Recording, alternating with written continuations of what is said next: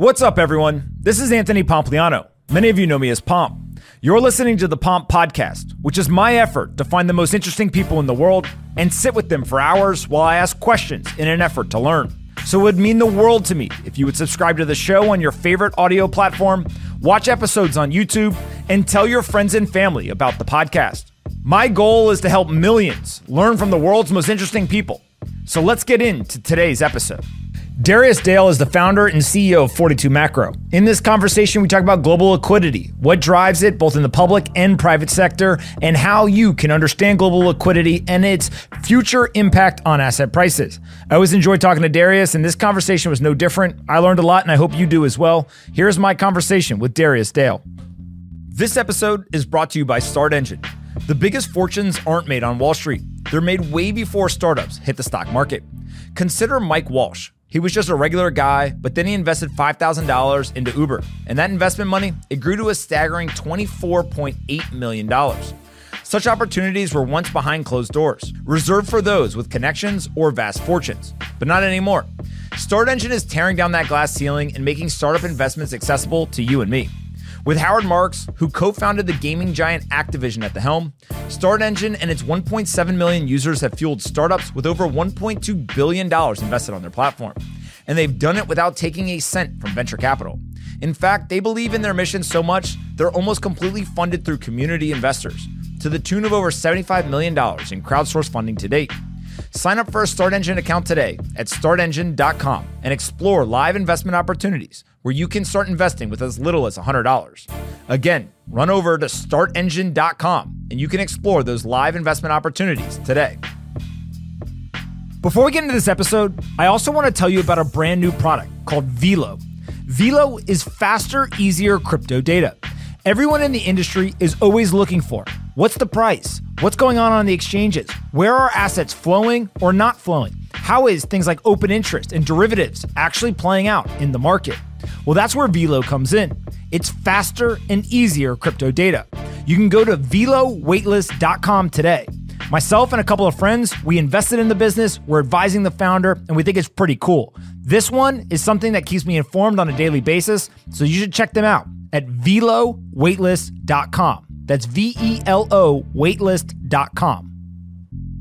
Anthony Pompliano runs Pomp Investments. All views of him and the guests on his podcast are solely their opinions and do not reflect the opinions of Pomp Investments. You should not treat any opinion expressed by Pomp or his guests as a specific inducement to make a particular investment or follow a particular strategy, but only as an expression of his personal opinion. This podcast is for informational purposes only. All right, guys, bang, bang. Darius, I thought a great place to start would be global liquidity. This thing seems to be driving all asset prices. What do you got for us?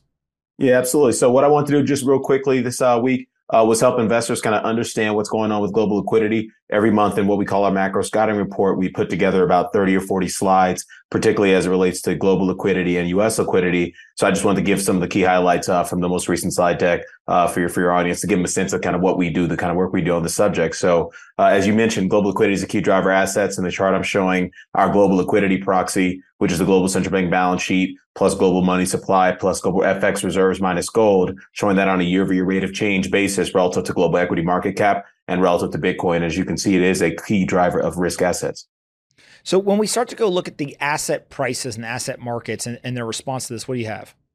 Yeah, so this second chart here, we show the blue line is our global liquidity proxy. We show that relative to the S&P, Bitcoin, Ethereum, U.S. Treasuries, and U.S. corporate credit. And as you can see, those things are always co-integrated with global liquidity, i.e., when liquidity is high, asset market prices tend to be high. When liquidity is low, asset prices tend to be low. Those correlations can rise, as you can see, they're very correlated in the last kind of 3 or 4 years, particularly with respect to the S&P. But if you look at sort of the last, 2 to 3 years with respect to bond markets, those things have become untethered to global liquidity as policymakers around the world have really changed their policy rate settings in the most recent quarters. And then when we look at what's driving the global liquidity, obviously we have dollars, we have FX volatility. What else are we looking at? Yeah, so you and I talked about this all the time, right? Like you can't just call out liquidity and use it as an investment process because you actually need to forecast liquidity in order to actually make money with this kind of information. And so what we do at 42 Macro is really try to help investors understand what the drivers of liquidity are. And then we use our quantitative tools and our forecasting tools with respect to the economy and central banks to forecast what those drivers are likely to do in order to forecast what global liquidity is likely to do at, investable time horizons. And so what we show in this chart is the US dollar real effective exchange rate. As you can see, that's highly inversely correlated to global liquidity, and so much that currency volatility, which is the chart on the right, is inversely correlated to global liquidity as well. So if you can get the dollar right, you get currency volatility right, you're probably going to get global liquidity right. And there's a variety of reasons for that, but we'll keep it brief for now. And then interest rates also seem to be driving global liquidity.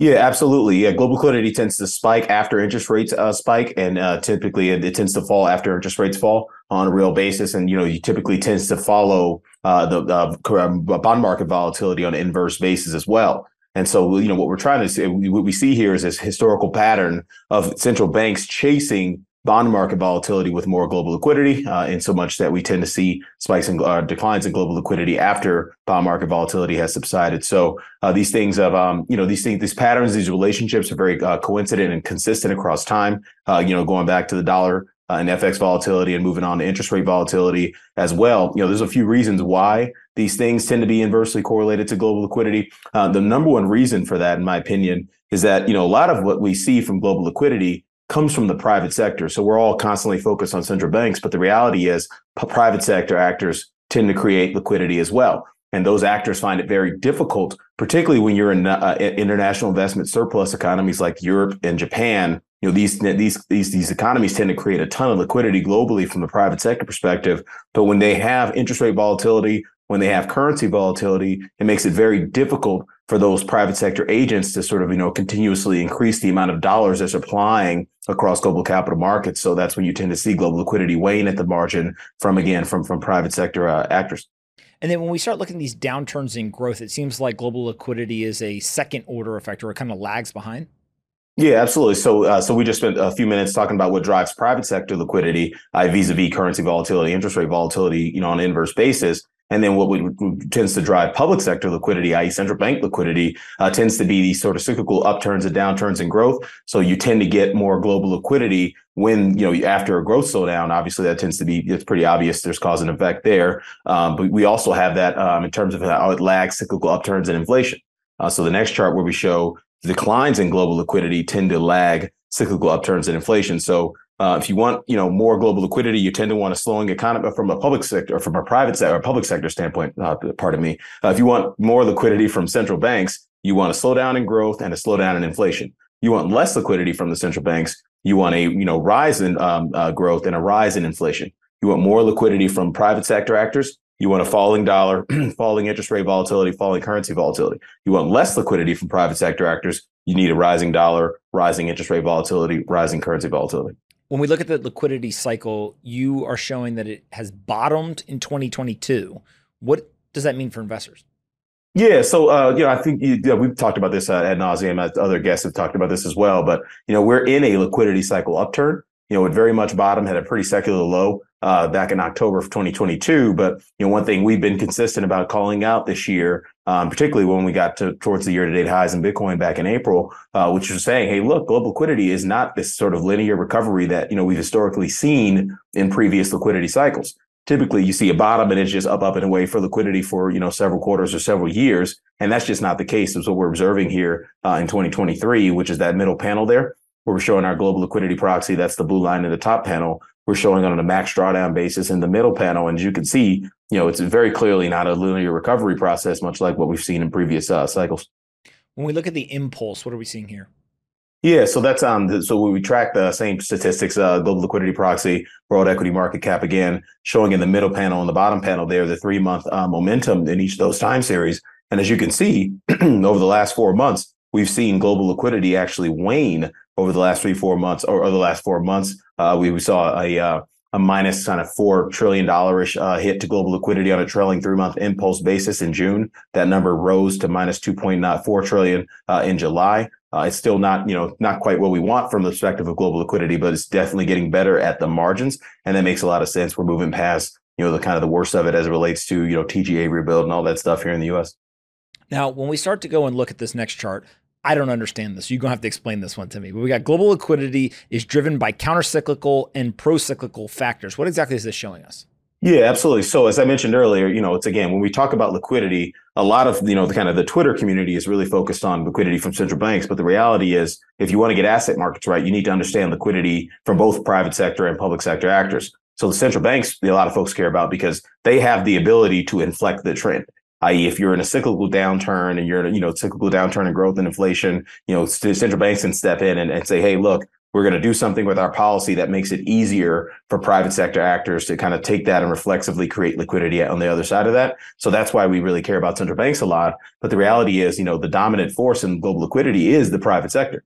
And so you really do need to understand kind of how these private sector flows and how they're impacting asset markets. And so what we're seeing here on the trailing 3-month momentum basis is that, if you go back and you open our global liquidity proxy in terms of the features in that, central bank balance sheet is contracting globally. You have a slightly smaller contraction in global broad money supply, and then you're still having this very modest build in global FX reserves on a trailing 3-month impulse basis. So again, as I mentioned, the liquidity impulse has been negative for 4 months. It's getting slightly less negative at the margins, and that's partially due to improving private sector liquidity conditions.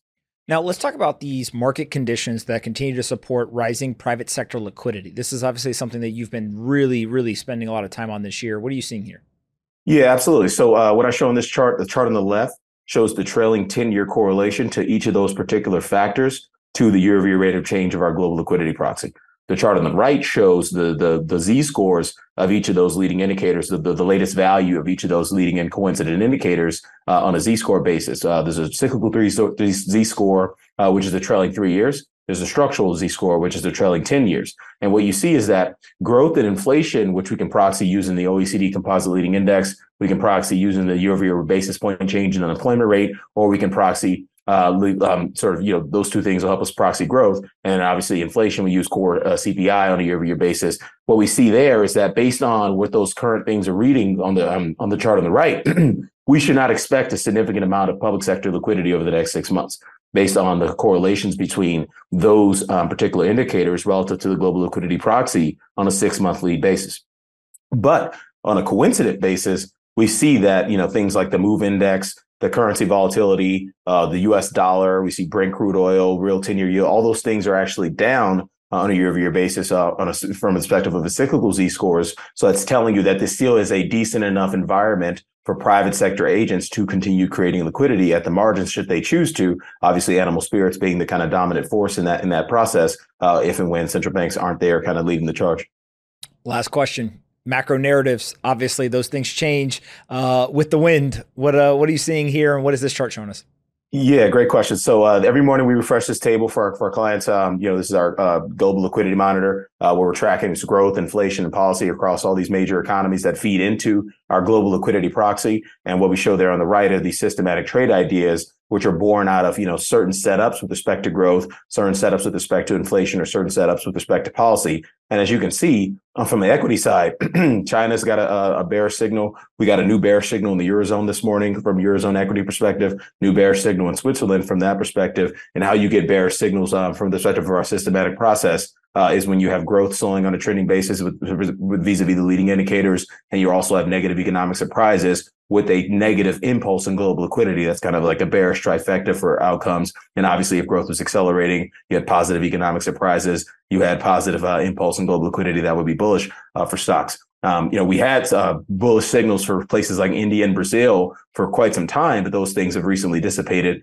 to neutral signals in recent weeks. So that's something to call out to the extent, anyone is long India or Brazil. On the fixed income side, our model spotted the breakdown that we're seeing in the Japanese government bond market, and ultimately that pivoted the yield curve control tweak because it spotted a negative setup with respect to Japanese bonds. So how you get a negative setup on the fixed income market is you have headline and core inflation accelerating with a negative impulse in that particular country's global liquidity proxy, or not global, that particular country's liquidity proxy because we run that same analysis for each country and we amalgamate them to get to our global liquidity proxy. And so obviously, if you want to be bullish on bonds, you want to see headline and core inflation decelerating with the liquidity proxy that's rising. And then lastly, with respect to FX, our model's been all over the bearish Chinese yuan story all year. We're seeing with respect to the Chinese yuan, you have policy rate that's trending lower. You have a fiscal balance that's trending lower as a percent of GDP. You have current account balance that's trending lower as a percent of GDP. Those things are all negative for the currency. And conversely, if those things were rising at the same time, you'd have a bullish outlook for the currency. So a lot of down arrows in this table right now. There was a lot of green arrows in this table, going back a few months ago, but those things have obviously dissipated to more neutral signals. Where can we send people to find you or 42 Macro? Yeah, as I mentioned, so we refresh all this analysis on a every day and every morning. Not every day, everything is worthy of calling out, but certainly this table here that we just spoke to, we refresh that every day, 6 days a week for 42 Macro customers, and we do a big deep dive, as I mentioned, on global liquidity every month at the beginning of the month in our macro scouting report. So definitely come check us out. We're at 42macro.com. If you can't afford our research, we like to think that we price it very, very affordably. But if it's a little bit over your head, then just follow us on Twitter. We're 42 Macro Weather. Do a fantastic job. I literally learn something every single time we talk. So I appreciate you doing this periodically, and we'll do it again. Of course, brother. I appreciate you, man. You be good.